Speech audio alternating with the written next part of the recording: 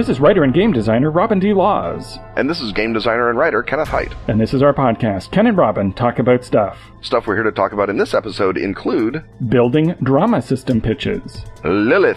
Haunting movies. And Richard Nixon, G-Man.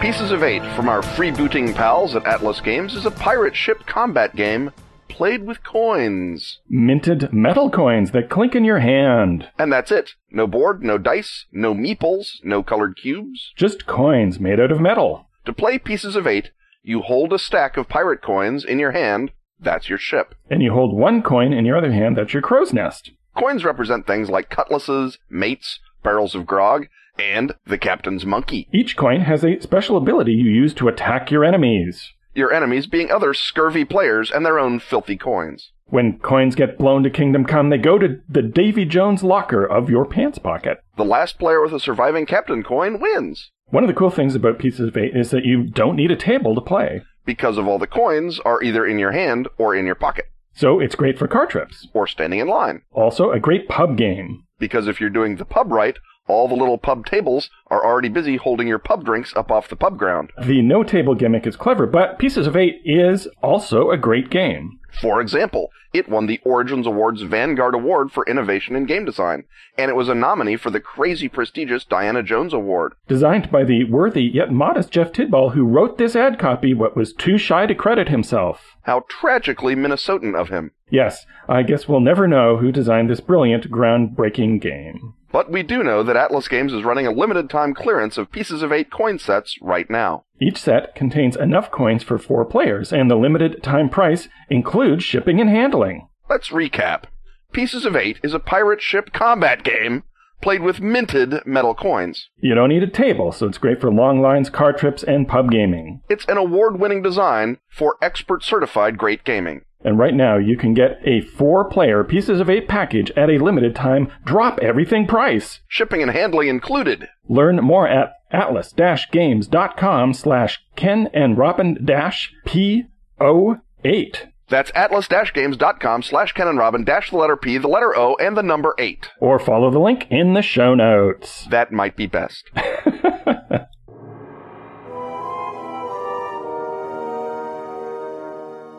The clatter of dice, the rattle of Doritos bags, the thump of miniatures, and the familiar sight of the scarred table that nobody particularly likes in the corner tell us we've entered the gaming hut. Today in the gaming hut, things seem to be dramatic. And indeed, they are so dramatic that it's as though we need a whole system to handle how dramatic they are. Robin, what are we going to play today around our scarred but somehow lovable table? So we're going to bring our Hillfoot book from the shelf and demonstrate what a series pitch is. So drama system, as you may know if you're a regular listener to the podcast, is my game design for Pelgrane that works around the whole idea of dramatic interaction and creates an economy that gives player characters reasons to sometimes give in and sometimes hold back when they are in emotional conflict with one another. And what unfolds over time when you play a drama system game is something that feels kind of like a ongoing cable drama like The Sopranos or Breaking Bad or Masters of Sex or what have you. And so what I want to do today is demonstrate the sort of elements of a drama system series pitch, which is a little document that can be anywhere from 750 words, usually 2,000 words. You could write one that is as long as you wanted, I suppose. But the idea is to keep it nice and pithy because it's not telling the players what they're going to do, but giving them inspiration for what they might choose to do over time. And so what I want to do is hit you, Ken, with a prompt, and you will choose a sort of a setting for this drama system series pitch, and then we'll go through the steps and sort of tease out the different things that might be in the series pitch. And what I want to do is get you to pick a historical occultist circle that would make a great, fun baseline setting for in this case, a drama system game, or something that you could envision as being part of an ongoing cable series. So is there anything that sort of comes to mind as a sort of a fascinating setting that would have a group of characters who all want something from one another and continue to sort of orbit around one another? I think that when you pitch it that way, with that low, underhand, slow hanging ball right through the strike zone, what you obviously want, and certainly I think if you're trying to sell this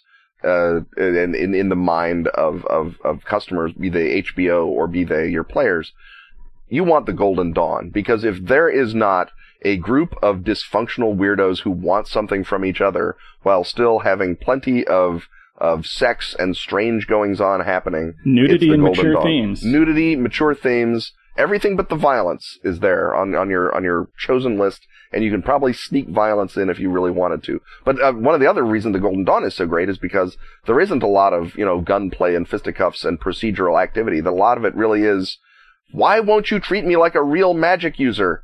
And that that emotional neediness comes through so clearly when you read about the Golden Dawn. So yeah, I'm going to say, let's do the Golden Dawn. Let's do the Golden Dawn series pitch for Drama System. So the first header in a series pitch is the nutshell, and this is the quick one sentence that you use to convince your players that this is what they want to do and give them a sense of where the parameters are.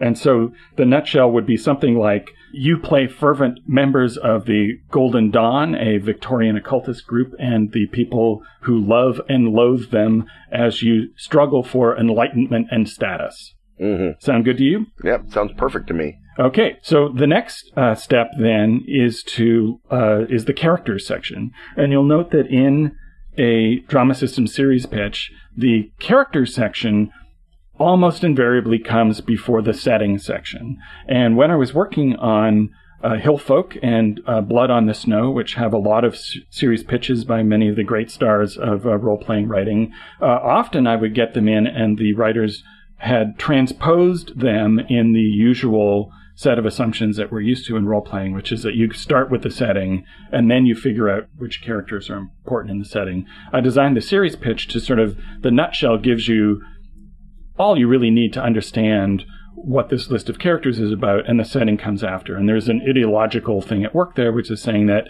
this game is about the characters. It's not about the world they're in. The world they're in matters. It's next, but the first thing is the characters. So what are the sorts of characters, either real historical characters that we could base our player characters on, or fictionalized ones that we could sort of stick in the middle there, as cable series based on historical figures often do? What are some of the characters that we might bullet point for this list? Well, I mean, one of the really great things about the Golden Dawn, and truly actually I think, deserves more credit than it gets, is that it's really one of the first magical orders to deliberately be open both to women and men. And so you've got a lot of strong female characters. It's not just, Mrs. Bram Stoker or horribly badly treated woman Aleister Crowley is abusing now. It's going to be people who in their own right are members of the Dawn and are trying to move it and accomplish the same sorts of things. So you have people like, Florence Farr, who is an actress and a musician. You have Maud Gonne, who is an Irish revolutionary. She's there mostly because she's buddies with Yeats, but she's still there. Dion Fortune comes later, but you could have a character based on her. She's sort of the queen of ceremonial magic in Britain. She's sort of that necessary step between Golden Dawn and more domesticated occultism of the angels and walk-ins and naked witches type level. But she's still a really strong occultist and occult thinker. The fact that, she's, her later teachings have been sort of watered down is not really her fault. She's a good character. You have all kinds of female characters. Like I say, you can have female authors, you can have female mystics, actresses, lots of those people. So pretty much any kind of exciting woman you can imagine in the 1890s can show up there. And then, of course, your guys, you've got Aleister Crowley, who is so good he's almost gotta be an NPC, just so that the GM can use him to screw with whatever's going on, because that's what he actually did. But you have MacGregor Mathers, right? The founder of the Golden Dawn, who wants to know why everyone doesn't treat him seriously as a magician. You've got, the coroner of the city of London, William Westcott. So you've got, Algernon Blackwood, you've got Bram Stoker, you've got, William Butler Yeats, obviously. You've got Sax Rohmer. All of these guys, Charles Williams, people who can be put into the Golden Dawn. Some of them showed up once or twice. Some of them were full-on members. Arthur Machen, a Golden Dawn guy. So you've got really the all-star list of name recognition authors from the 1890s. Plus you have A.E. Waite, who is, one of the great occultists, an American, but he lives in England, and he's an occult scholar, and he's terrific. You've got the Buddhist scholar Charles Henry Bennett. You've got a lot of people who, you've got doctors. You've got a similarly broad range of possible Golden Dawn members, in addition to sort of your straight up Magi like Crowley and Mathers and those people. So your bullet-pointed list of characters would basically just give you one line on each of these historical figures, and also give you sort of ideas for fictionalized characters that you could add as well. So that would, you would have Sax Rohmer, author of Fu Manchu, and journalist familiar with the Limehouse district, and that would be your line for him. Or you would just have another line that would be author of thrillers, or, wannabe politician with an yen for the strange. And that would be all you would get or need in the character section. Now, then the players would take these and flesh them out by establishing their dramatic poles. And this would be the internal opposition within them that you use to play off through the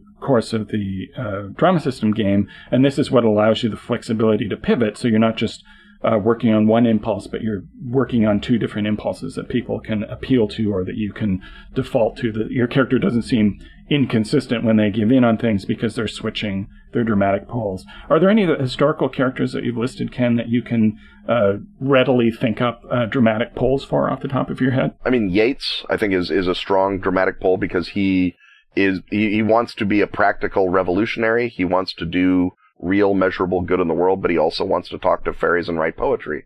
I mean, so poet and revolutionary might be the two, or poet and politician might be the two poles that you have between Yeats. For Machen, you have Christian and mystic might be his two poles, because he's a believing Christian, but he also wants to be part of this magical world that exists just beyond his reach. He's got, a lot of depression issues to work through at this time in his life. But those might be sort of his poles. Someone like Sax Rohmer might be xenophobia and xenophilia, because obviously he hates and fears the strange and the far, but he's inexorably drawn to it, and because that's why he hangs out in Limehouse as a journalist, and that's why he is always reading up on Egyptian mythology and whatnot. Before we move on to the next step, are there any of the women you can think of dramatic poles for? I don't necessarily know their characters as well. Dion Fortune might have the same Christian and mystic pole that I gave to Machen. That certainly seems to be one of the polarities in her work, is to what extent is she giving prayer exercises for good Christian folk, and to what extent is she saying, this is Egyptian ceremonial magic that you can do. Right, and there's nothing wrong in drama system with having two characters that have the same poles, because that actually gives you sort of a rich interaction with each other, because you can ally with each other and break from each other, and there are certain poles that are very common throughout drama systems. So selfishness versus altruism, for example, is one that comes up in almost every game. Yeah, it's someone like Florence Farr, you might be able to say publicity and secrecy, right? She's involved in a lot of sort of underground movements or quasi-underground movements. She's a big Fabian socialist, I think, at the time. But she's also an actress, so everything has got to be about her, and has got to be grist for the mill for publicity, but much of the power of her self-image comes from the fact that she's in on things that no one else is in on. And so I think that that's maybe a thing you could use for your actress people. Someone like Annie Horniman, who is a theater producer but is also connected to wealth, her pole might be a class pole. It might be upper class upbringing versus raffish occultist interests. Could be aristocrat versus bohemian. Yeah, exactly. That would be an ideal choice for her. So the next header in a drama system series pitch is setting. And for setting, we would just lay out the things that we said in Ken's earlier segment about the Golden Dawn, and that would give you, there'd be sort of a background about the era, and also particularly their circles, and a bit of a history. And you would probably want to choose sort of a default a starting date or provide the group guidance in choosing their own starting date. I think you might want to do that with the same way that you did with Dreamhounds of Paris, where there's the list of, when they joined the Golden Dawn and when they left the Golden Dawn, and depending on who you want to play, you ideally want to circle around the years that everyone that you want to play is in the Golden Dawn together. Right, and if you cut it the right way, that allows you to have a couple of the characters. The first session is when the latest characters of this bunch to fall in with the circle. That's the first episode. Their initiation or their first ritual or whatever. Right, and that gives you a very active thing that gets the story ball rolling. The next thing you do in a series pitch is themes, and that is yet another list of bullet points, and these are ones that in Drama System you rotate the duties from session to session of one participant, who can be the GM or one of the players, deciding what the theme of the episode is. This is often sort of feels like an episode title after a while.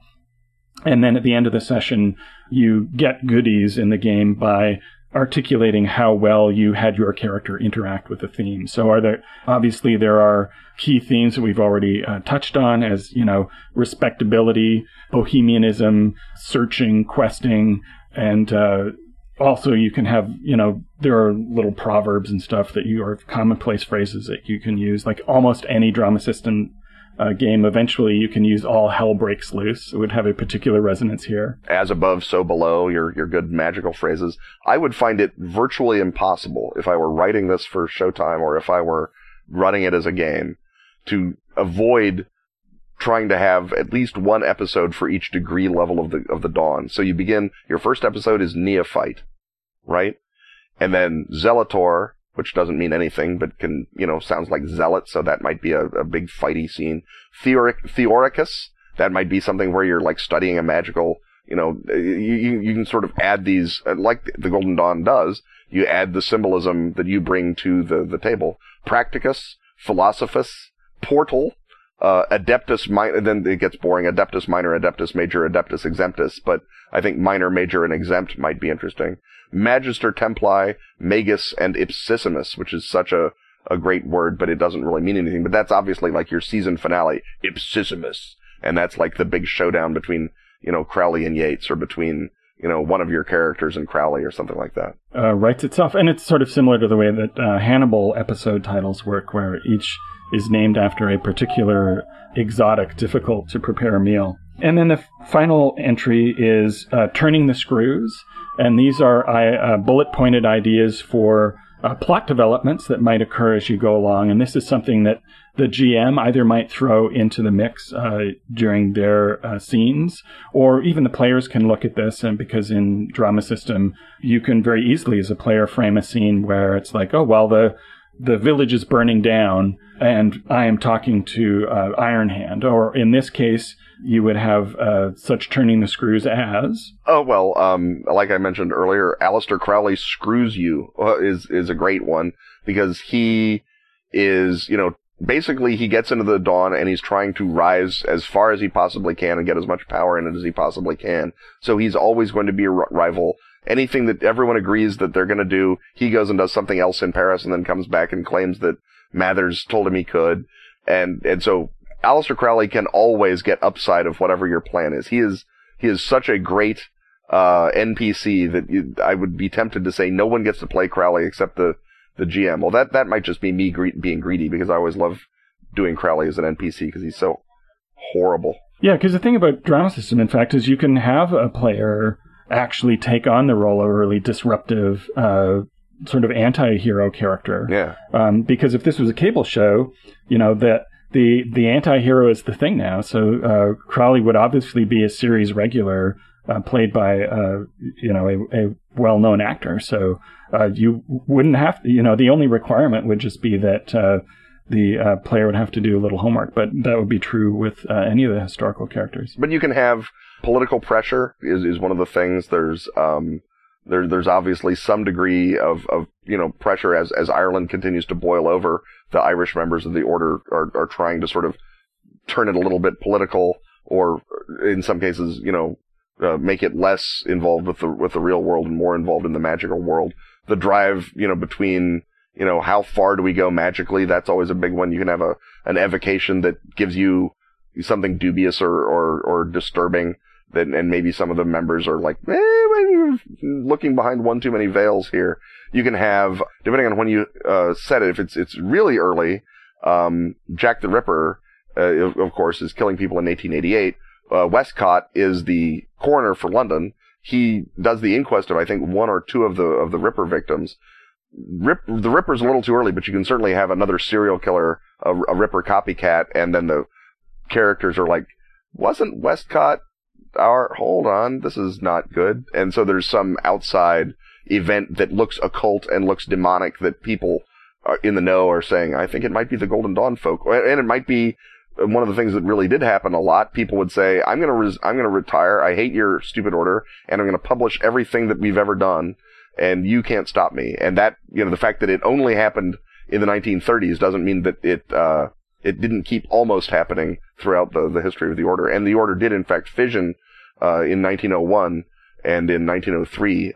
So a couple of times you have, people who take their bat and their ball and they go start their own magic order. Right. That could be a season ender, like where Mad Men, where they break off and start their own rival agency. Yeah. They can have a schism be the big thing that gives you your season finish. So basically, that's the process of riffing up a drama system series pitch. So you can see how open it is and how easy it is particularly if it's a period or a milieu that you know.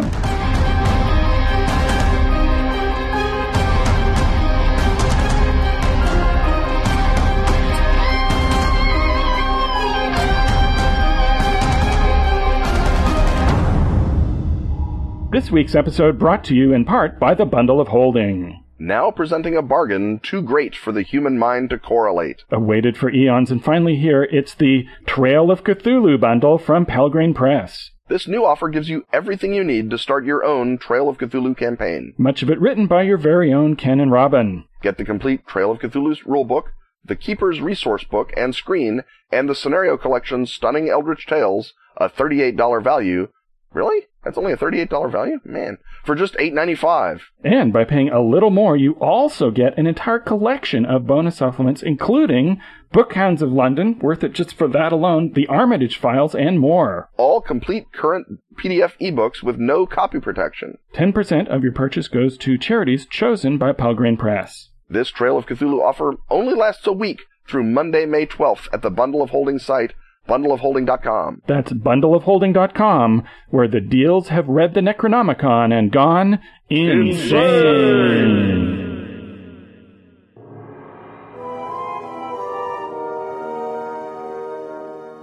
The mysterious hieroglyphics on the wall, the pulsing of a shadowy flame that we cannot see, and the remains of a drum circle tell us that we've now entered the Mythology Hut. And this week on Mythology Hut, we're going to look at someone who, Ken, you promised that you would look into this mythological figure in an earlier episode. And of course, we keep our promises here at Ken and Robin. Absolutely. So we want to look at Lilith. Other than a character on Frasier, who was Lilith?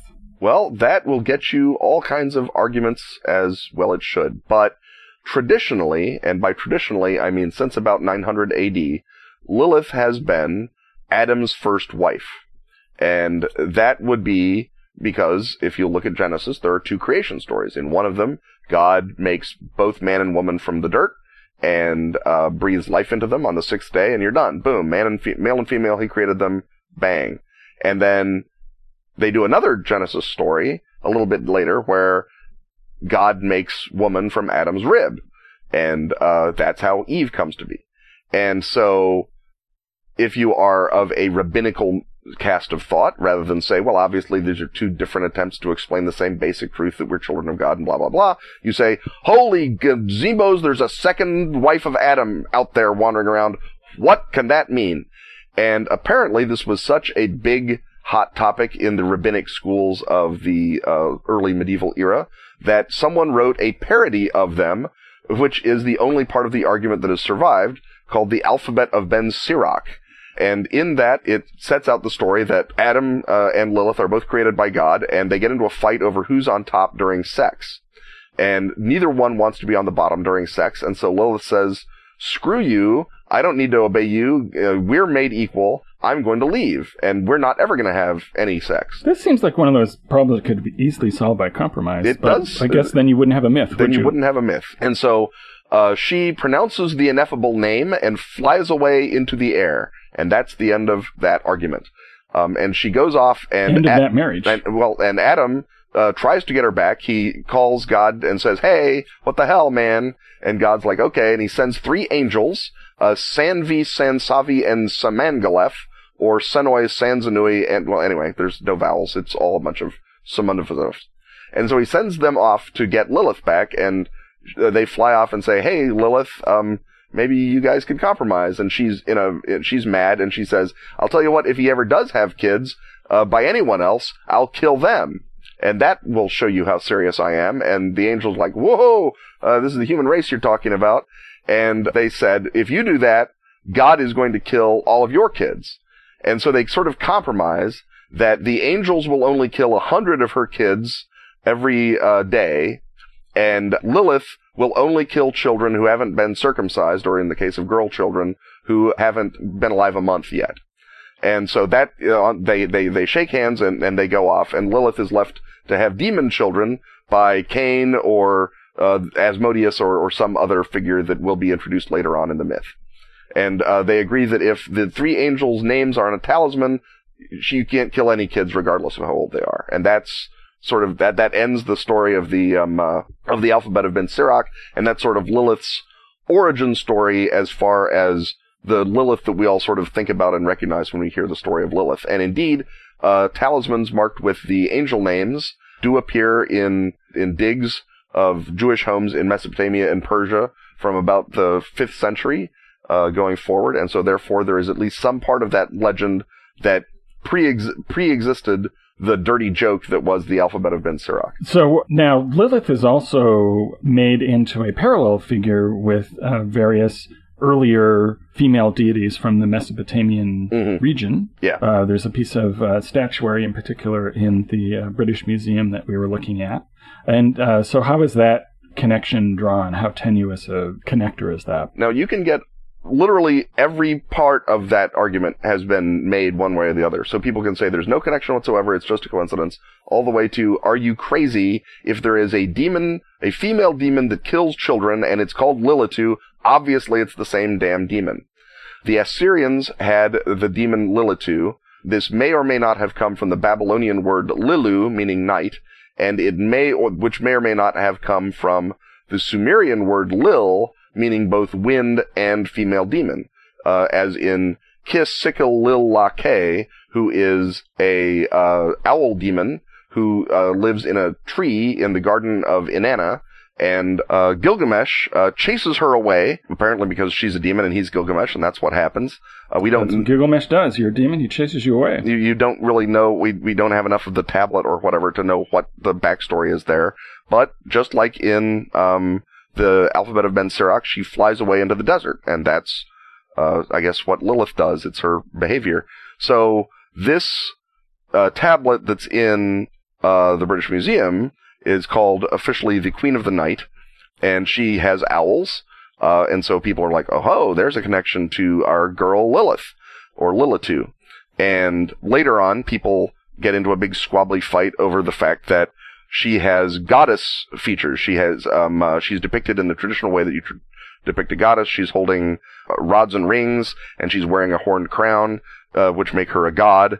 And people say, well, don't rush to judgment. Lilith is never, ever, ever described as a goddess. She's always a demon. And so this can't be Lilith. This must be... But a demon is just a god who's been fired. Well, that's what you in your postmodern way say. Maybe in Kannada that's true. But by God in Babylon, they have forms to fill out. And so... In triplicate clay tablets. Absolutely. No, and so they say maybe that she's Ishtar, Inanna, same goddess basically, or Erish Kigal, who's the goddess of the underworld. But of course, neither of those have ever been associated with owls. So you have either a goddess of owls that no one knows who she is, or you have Lilith who has been promoted by the carver of this tablet into a goddess for whatever purpose. And the tablet... It's got its own sort of weird history, having been... There's no provenance of it being dug up. It just shows up in the British Museum because a Syrian art dealer drops it off there, and the British Museum authenticates it, but that's 1933, so, who knows what they're doing. They've authenticated worse things than that. And it's bought by a modern art dealer, a guy who has no interest in archaeological artifacts at all, named Sidney Burney, which is why it's called the Burney Relief. He buys it and then sells it on to a guy named Lieutenant Colonel Norman Colville, and he keeps it in Cornwall until Colville dies, at which point it's almost bought by a Japanese billionaire, but the British government decides to prevent it from leaving the country as a national art treasure. Right, because they must preserve their Assyrian heritage. Exactly, yes, that's right. The national art treasure that we probably got from Syria somewhere. And so there's a lot of sort of weird questions about what's going on with that, but eventually the British Museum buys it and puts it up and calls it the Queen of the Night, and has a lovely book that explains very patiently that, no, this isn't Lilith, and stop coming and looking at our statue. And that's what they do. But the other reason that people care about Lilith, in addition to... Isn't that book called Lilith, though? Yes, it is. and so the other reason that they have this fascination for Lilith is because she is name-checked in the Bible once in the book of Isaiah, which is written in 720 BC, this part of Isaiah, and so therefore this is the first actual appearance of the word Lilith anywhere, and it is from Isaiah 34:13. Wildcats shall meet with desert beasts, satyrs shall call to one another, there shall Lilith repose, and find for herself a place to rest. And this is referring to the kingdom of Edom, which will be laid waste by God, because Edom is mean to the Jews, and that's what happens to people who are mean to the Jews in the Bible, is that God will fix them, and it'll be so crummy that Lilith, who famously flees into the desert... Right. When he's not busy fixing the Jews for being ungrateful for all the other smiting. Well, he's a busy guy. Yeah. That's why he finally subcontracts it and takes the rest of the Testament off. Anyway, the word Lilith is in Hebrew, and it's the word Lilith, and it's just right there. And the scholars who were translating it didn't know that it was a proper name a lot of times, and so they translated it as night hag, or screech owl, or nightjar, or best of all, in the Septuagint, Lamia. And Lamia is, of course, the famous child-eating demon goddess of the ancient Greeks. And so once you've added Lamia, who is more snaky than owly, to the mix, that's when you start seeing Lilith get sort of snaky imagery, and since the Lamia is also used as a particularly seductive vampire, her succubus characteristics sort of pop in from this felicitous mistranslation, I guess is what you might call it, of Lilith as Lamia. Although, again, if you're looking for a child-eating demon and you don't think people will recognize Lilith, Lamia is not a bad choice. So here's our mythological background, and you wrote a Ken Writes About Stuff installment about Lilith. So how did you hook her into people's gaming? I hooked her into all manner of people's gaming because, as a proper goddess is, she has a lot of outfits and can pretty much show up anywhere. Obviously, Lovecraft mentions Lilith in The Horror at Red Hook. She is the big bad in that big bad story.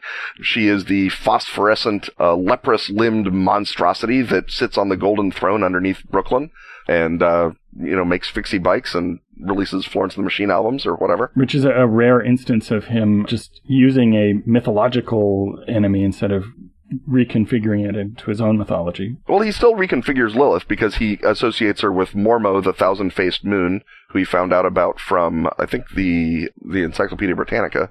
And she is not portrayed in his fiction the way that she is in the myth, just like Dagon in his story. Dagon does not resemble the god Dagon, except sort of in a fishy sense.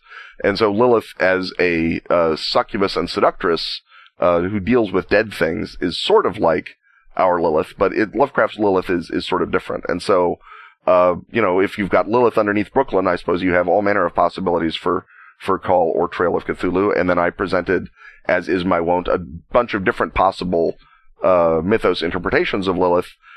She might be a great old one. She might be one of the weak gods of Earth, like Hypnos or Bast. She might be a full-on elder goddess who is protecting mankind by culling out the genetic inferior, who are not going to be able to resist the taint of the deep ones or whatever. She might just be another name for Shub-Niggurath. There's all manner of possible ways you can bring Lilith into stuff. And I think that with a Trail of Cthulhu especially, the more you explain about Lilith, the less fun you have.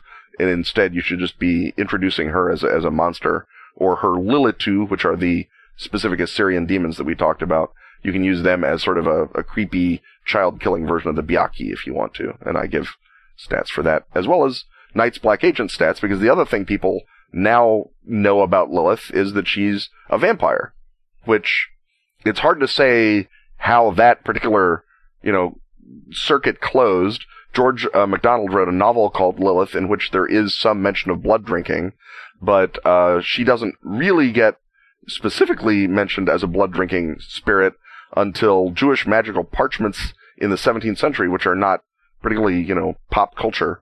But eventually she's in Tomb of Dracula, the terrific series from Marvel, and she's in I think she's in True Blood. I think she shows up as a Queen of the Vampires. And by now, people, if they don't think of Lilith as the first wife of Adam, they think of her as the Queen of the Vampires. So there's plenty of things that she can be up to in your Night's Black Agents game, including screwing with Dracula, which is one of the... If you make her Dracula's first wife, who we don't know who her name was, she committed suicide, legendarily. So she's dead of a suicide, which is how you become a vampire. So if she's a vampire who's just as old as Dracula. If she's his first wife, she's probably ticked off about something. And so she goes around messing with Dracula. Well, there's this sort of undertone to her mythology that she's sort of the revenge of the suppressed matriarchy. So yeah, you could have her be kind of the liberator of all of Dracula's harems and getting them out of the basement and getting them out and kicking ass. And the idea of a conflict between her and Dracula gives you the fun option in a more sort of Bond movie Armand Flint take on Night's Black Agents, where they are your perhaps unreliable allies. Which again is standard for the genre, that the female associate turns out to be the weak link, which is just good old sexist writing, but is also, it makes it a more complex story than, well, I just beat up his minions until I got to him, and then I beat up him, and that was it. Well, if you take weird gender politics out of vampires, you have no vampires anymore. You are missing a lot of fun, certainly.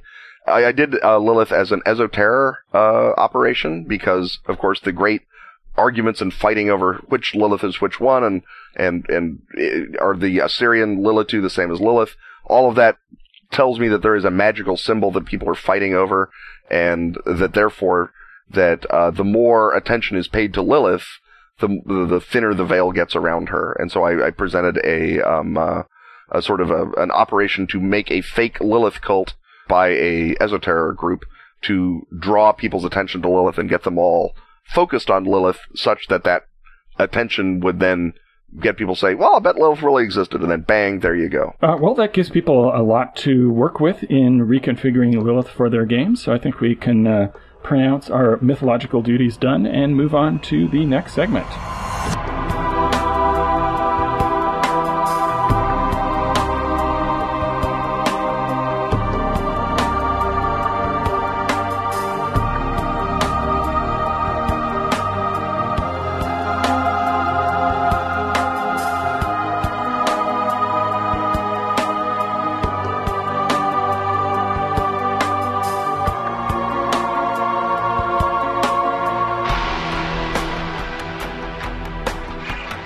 The whir of the projector, the smell of fresh buttered popcorn, and the comfortable reclining seats tell us that we are in a modern, refurbished cinema hut.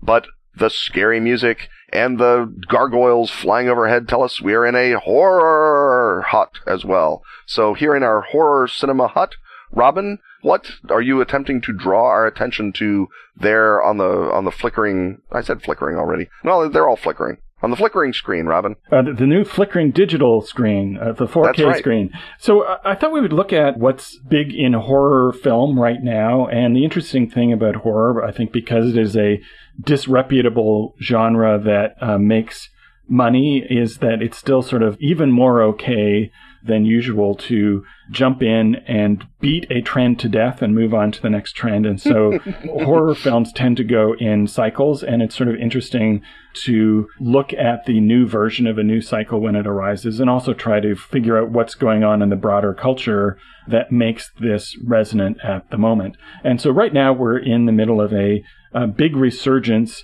of the Haunting movie, and that intersects with another couple of things. It began with a revisiting of the found footage movie, which is attractive because it's so cheap to do.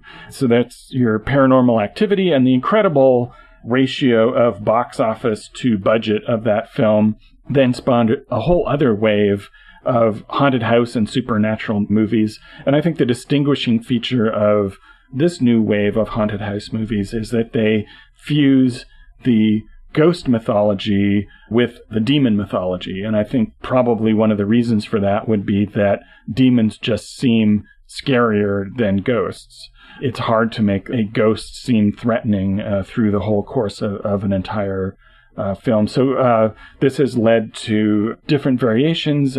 Insidious was another big hit, and that, again, sort of combined the tropes of the Exorcist wave of the 70s with the sort of earlier ghost wave. And a lot of these films owe their DNA to The Haunting of Hill House, down to the fact that a lot of them are either set in the early 70s or just really evoke that parapsychological equipment vibe. And you've got not only a whole lot of films that do that, but also there's a recent Doctor Who episode that tips its hat pretty obviously to that. So Ken, do you have any theories as to why this brand of horror is on such a huge roll at this moment in history? I'm not usually one of those guys that uses economic explanations for stuff. I think that that's way overdetermined.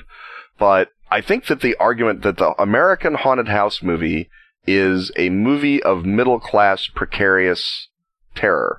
The Amityville Horror is one of the classic examples as well that I think is where a lot more of the touches are coming from. I wish they were coming from The Haunting of Hill House, but definitely the Amityville Horror is where a lot of these are coming from as well. Yes. And that also combines the demon ghost paradigm as well. Insidious has a big chunk of Hill House, and the Quiet Ones, which is coming out soon with Jared Harris, obviously is tweaking that bow. Yeah, and it's not really an either or, but I think that they're both very much part of this. And I think that Amityville Horror especially sets off a train of movies where it's a nice young couple and they've got a kid or maybe a couple of kids and they're moving into more house that they can afford, but it's a crazy bargain and so they can't afford not to buy it.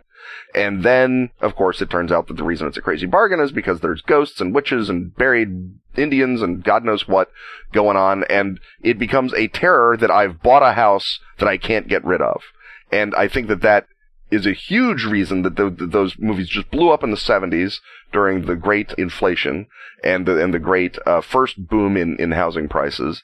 And then I think that that's another reason that they're happening now in the wake of the housing crunch. The loss of so much equity has left people sensitive. I mean, I'm not saying people lose their house and they go make movies. I'm saying that audiences become more sensitized to that very specific domestic fear. My house is trying to kill me. Worry. Yes, there's something wrong with my house and I can't get out. Or one feature of this recent wave is an improvement in script justification technology, and it comes from Paranormal Activity, and it's restated in all sorts of them. Even in Dark Skies, which takes the structure and reskins it as gray aliens, right, yeah. Which is that it's not the house that's haunted. You are haunted, and moving to another house isn't going to help. Right. And I think that a lot of that is first of all, it's because it purports to be a clever twist and sometimes is well done and sometimes is not. And so that's why I think why a lot of people like it. And I think a lot of people also like it. And I think it feeds into the economic problem because the notion that now, somehow the bad luck of your house has transferred itself to you and that you are now inexorably doomed to poverty or never getting to order the good coffee at Starbucks. You are basically going to be marked with the brand of didn't get into the right college, don't get to be part of the fancy people world on TV. And I think that is a lot. And if you look at the people in these movies, they're all coded as aspirational white collar people. There's never a rich jerk who deserves what happens to them in these movies. It's always people that you can identify with that are trying to move up in social status and are being horribly punished for that. Right. And they're really sympathetically drawn. And because these films are all trying to be a slow burn film, you spend a lot of time with these sort of middle class sympathetic families. And as such, I think this is, an improvement of the prior horror wave, which was the slasher movie remake wave, where they made all of the victims horrible. And that always raises a question of, so why do you care that they're being sliced up? You don't particularly. And part of that, I think, is because they think the audience wants to identify with the killer, but I think part of it is also just not well thought out storytelling. You can never rule out that in any discussion of film at all. Right. And you can also make a political parallel to that whole wave very briefly, in that's the War on Terror era of horror, and the Ghost movie is now the Great Recession era of horror. Yeah, you can certainly, the number of torture scenes in relatively conventional procedurals has just skyrocketed since 9/11. And in scenes in which the heroes are torturing people and everyone's like, well, you gotta find out who was in the motel that day. That's how it works. And, very, very much accepted in a way that it wasn't before then. And I think you can see that element of the mythology being sort of mainstreamed in dramas and made horrified in horror films exactly the way that, surgical wounds were after World War I. And I think that you have a lot of that same sort of, we have to accept it because everyone does it, but it's still scary as hell dichotomy going on with torture. And I think that the haunted house, again, the haunted children motif, because I think that a lot of that is because it's being redoubled, again, as it was in the 70s, by a lot of ecological paranoia about, oh no, we're going to overpopulate the planet and everyone's going to boil to death, and children become a locus of terror. I think a lot of it in the days of The Omen was because the baby boom suddenly realized they weren't going to be the young people forever, and they were legitimately terrified about young people coming along. But I think now there's a degree that and that's more about the difficulty of protecting your children from the upcoming apocalypse than the children being the source of evil. But the ones in which the children become the conduit of the horror, like Insidious, I think that you can send more than one message with a movie and tap into more than one fear. And I think that the notion that, if the kid wasn't along, everything would be fine, but he's somehow the conduit of this monster thing that's going to kill us all. Now, aesthetically, one of the things that strikes me about this cycle is that a lot of them have no third act. Yeah, to put it mildly. Yeah, so the whole slow burn is often kind of effective, and they kind of work on me. But with a haunting or possession or even gray aliens standing in for demons movie, so few of them have another place to go once it begins to escalate. Or you get Insidious, where it goes somewhere, but that somewhere is ridiculous and not scary. Is there a particular one in this cycle that you would point to as sidestepping that issue? You mean having a good third act and actually sticking the landing? In the modern, and I have not seen a ton of these, Conjuring, etc., Apparition, because a lot of them just get such terrible rating on Rotten Tomatoes, and I've got a limited amount of time to watch horror movies, and I would rather watch good, interesting horror movies that are doing good, interesting things. So I'm not sifting as many of these things for gems. And you can't rely, like action movies, you can't rely on critics to sort the good from the bad for you, because they're... Or even the ones I want to watch from the bad. Yes, they're deprecated by critics so that a lot of things will get marked down just for being a horror film. The ones that I think do a better job with the third act, The Conjuring does a not bad job of sort of turning into a Linda Blair movie with Lily Taylor at the end, and so it escalates without going into another crazy dimension. It's still, just a reconfiguration of haunted house movie plus Exorcist, but for what it is, it does an okay job. The one that I think is really genuinely creepy is Sinister with Ethan Hawke. And that actually has another place to go and has has some really creepy things. Have you seen that one? I haven't. So that's one where one of the real conduits of horror is they find all of these films in the house of other families all over America being hideously POV murdered. And those sort of Super 8 films of these are so creepy and so disturbing. And so that works really well, and they're able to have a sort of slow reveals, and of course you can't get the films out of the house, and then it has another way to get bigger at the end that I think really works. So that's in a generally kind of undistinguished cycle. It's the one that I'd say is worth checking out and does something a little different. That same director has now got one coming up called Deliver Us from Evil, which is another one. These are all based on or inspired by true events, and this has an NYPD police officer played by Eric Bana encountering the standard horror haunting tropes. So maybe that will give us another magic cop that we can reference in Feng Shui. Yeah. In terms of movies that do the thing well, there's one that sort of predates the Great Recession, but it comes out, I think, and earns its sequel during the Great Recession. It's The Messengers, which is a Pang Brothers film. Kristen Stewart is the name actor. I think Penelope Ann Miller is in it too.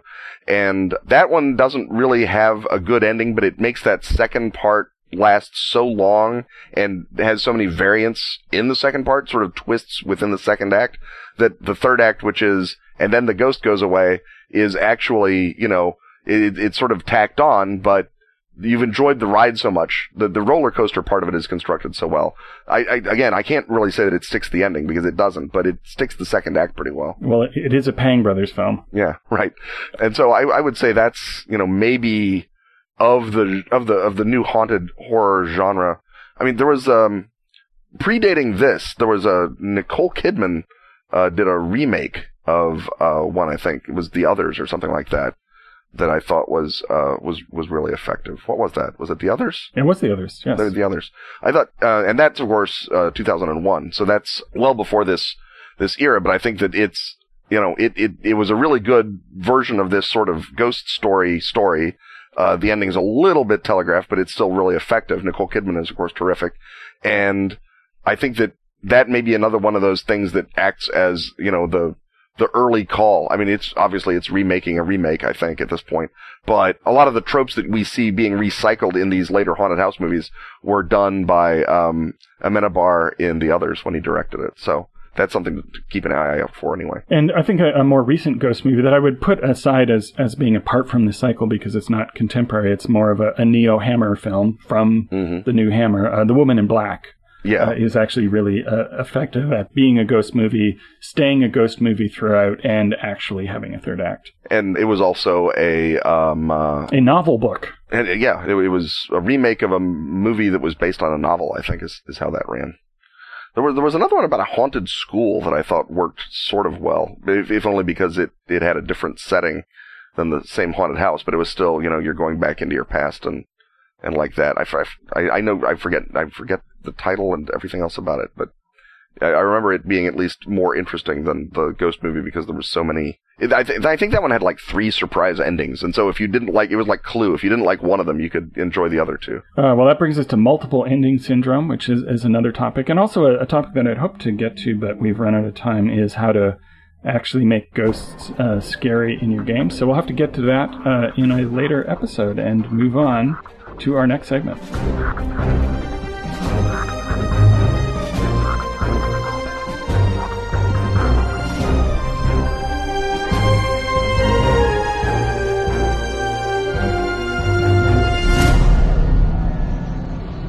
The whirring of time gears and the clacking of chronotons tells us we're once again in proximity to Ken's time machine, the vehicle he uses to go back into history and to bend, fold, spindle, and sometimes even mutilate the time stream. This week, transformed dragon Justin Mahareb wants to know about the mysterious revocation of Richard Nixon's FBI application. Early in his career, before he went into politics, he applied to be a G-man, was apparently accepted, but never received a notification of that, and so went on to be the Richard M. Nixon we all remember. And this paperwork failure essentially smells to me like time stream interference. And so the question in my mind, Ken, is, did you do that to prevent a worse future, or is that the action of a rogue time effectuator that you have to go back and undo now? This one was me. As much as I thrill to the thought of Richard Nixon saying, stick 'em up, and having him hunting down burglars of the Watergate, sadly, I had to preempt that glorious time stream because it did indeed turn much, much worse. So what did that alternate horrible timeline look like? I'm glad you asked, because otherwise this segment would have been short. A minute long. The horrible timeline, Richard Nixon is, of course, approved because he is exactly the kind of guy that Director Hoover wants. He's a Quaker. He's a good, solid law school graduate, a smart guy, well-read, paranoid. He's exactly who you want as an FBI agent. He's upright and also a weasel. He's perfect. So he is an FBI agent. He rises rapidly in the ranks. He has the gift of kissing up that our Richard Milhouse had, and is rapidly... And no one more receptive to that than J. Edgar. No one more receptive than J. Edgar. So he rapidly rises in the ranks. Eisenhower runs in 1952 with Representative Thomas Werdel as his running mate, and therefore Werdel is the guy who is beaten by Joseph Kennedy's money and the Texas machine in 1960, and Kennedy is assassinated in 1963. Nixon is one of the FBI directors who is in charge of preparing the Warren Commission report. And he, goes down to Dallas, he starts looking into it, and being Richard Nixon, he is immediately interested in Lee Harvey Oswald's time in Mexico City when he goes to the Soviet embassy and attempts to redefect back to the Soviet Union, and the Soviets say, "Are you kidding? Do you realize you're Lee Harvey Oswald? Get out of here." The Sunday that he spent in Mexico City has never been documented. No one knows what he did that day. We know what he did on Friday. He met with some low-level guys at the Soviet embassy and was told to come back tomorrow when their boss was there. Saturday, he meets with their boss. Their boss says, "No, seriously, get out of here. You disgust me. You're awful." But no one knows what happens on Sunday. Nixon is digging around, can't find out what happens. The Warren report is published basically as we have it, with maybe a little bit heavier emphasis on the possible communist connection. Oswald, of course, being a communist, it's not a possible connection. The question is, does it connect to outside communists? So, JFK is succeeded by Lyndon Johnson. Lyndon Johnson gets us into Vietnam, or Kennedy got us into Vietnam. Johnson doubles down. Johnson, in 1968, is resigning basically because the war is so terrible and unpopular. It is at this point that Richard M. Nixon, Deputy Director of the FBI, finally reveals in the Nixon report evidence that he's uncovered that on that Sunday, Lee Harvey Oswald met with a GRU handler, and that's why there's no record of it in the KGB. It's the Soviet military intelligence, the GRU, and they say, "Well, we work with unstable idiots all the time.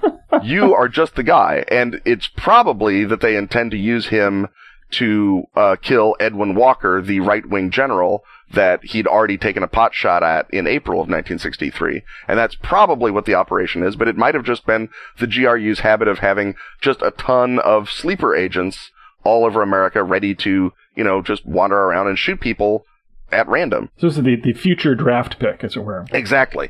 It turns out, according to the Nixon report, there's enough evidence that he meets with a GRU handler. The inference is that the Soviets kill Kennedy because he's nearly gotten them into a world war over Cuba, and they don't want to see him get us into another one over stupid Laos or somewhere. And so they have him killed to be replaced with the theoretically less warmongering Lyndon Johnson, which works about as well as most Soviet plans do. This revelation totally upends the domestic politics scene in 1968. Robert F. Kennedy is still running, but he's now running as a anti-communist and a racial healer at home. He's trying to sort of reconstitute the old liberal consensus. He's still able to get to the right wing of Eugene McCarthy. Eugene McCarthy sputters out. Bobby Kennedy is still plugging along. Because he is aware that the communists are gunning for the Kennedys, he has considerably better bodyguards on the job at the Ambassador Hotel when Sirhan is apprehended trying to kill him.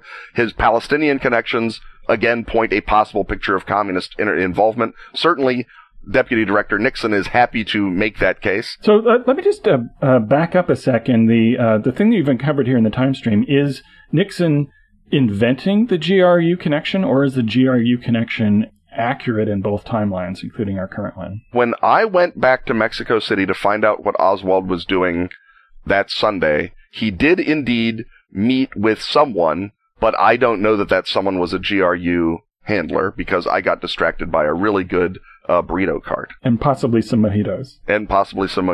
Or tequila, something involving O's, and was briefly unwilling to keep paying attention to Lee Harvey Oswald, who is a horrible person in all timelines. But we have only the sworn word of Deputy Director of the FBI, Richard M. Nixon, that the rest of the story checks out. In 1968, the Republican candidate is not Richard M. Nixon, it is Ronald Reagan. And so running to the left of Ronald Reagan is not very hard. And it still means that Bobby Kennedy can run on Hubert Humphrey's basically I'll continue the war but not as badly campaign, and beats Ronald Reagan worse than Nixon beat Humphrey in the original. Bobby Kennedy comes to power. He's got a mad on for the communists, doubles down in Vietnam, and when the Soviets approach him in 1969 with the historical offer that they made to Nixon, if you will look the other way while we bomb China, we will give you a favor to be named later, because the Russians didn't want China to get the nuclear bomb.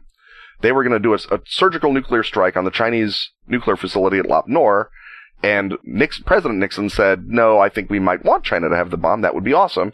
And so that's why that didn't happen. Bobby Kennedy says, okay, here's the favor. You stop supplying SAMs to the North Vietnamese. Stop supplying the North Vietnamese. Let us win in Vietnam, and you can take out China. So the Soviets successfully decapitate China's nuclear program for a time. Mao is purged. Lin Biao becomes premier of China and basically turns it into a militarized communist state instead of a commercialized communist state like we have now. The Soviets say, oh look, nuclear adventurism can be fun. Bobby Kennedy is continuing to push farther and farther into Vietnam. They're talking about tactical nuclear weapons on Hanoi. American troops have crossed the parallel. They're moving up. And it is on this that he runs in 1972 against Harold Stassen, beats him, not as overwhelmingly as Nixon beat McGovern. And then in 1973, the Soviets think they can push the Yom Kippur War crisis farther than they could under Nixon, because Kennedy has already let them light off a nuclear bomb once, so what harm could threatening a little more do? Also, they're beginning to lose face in Vietnam.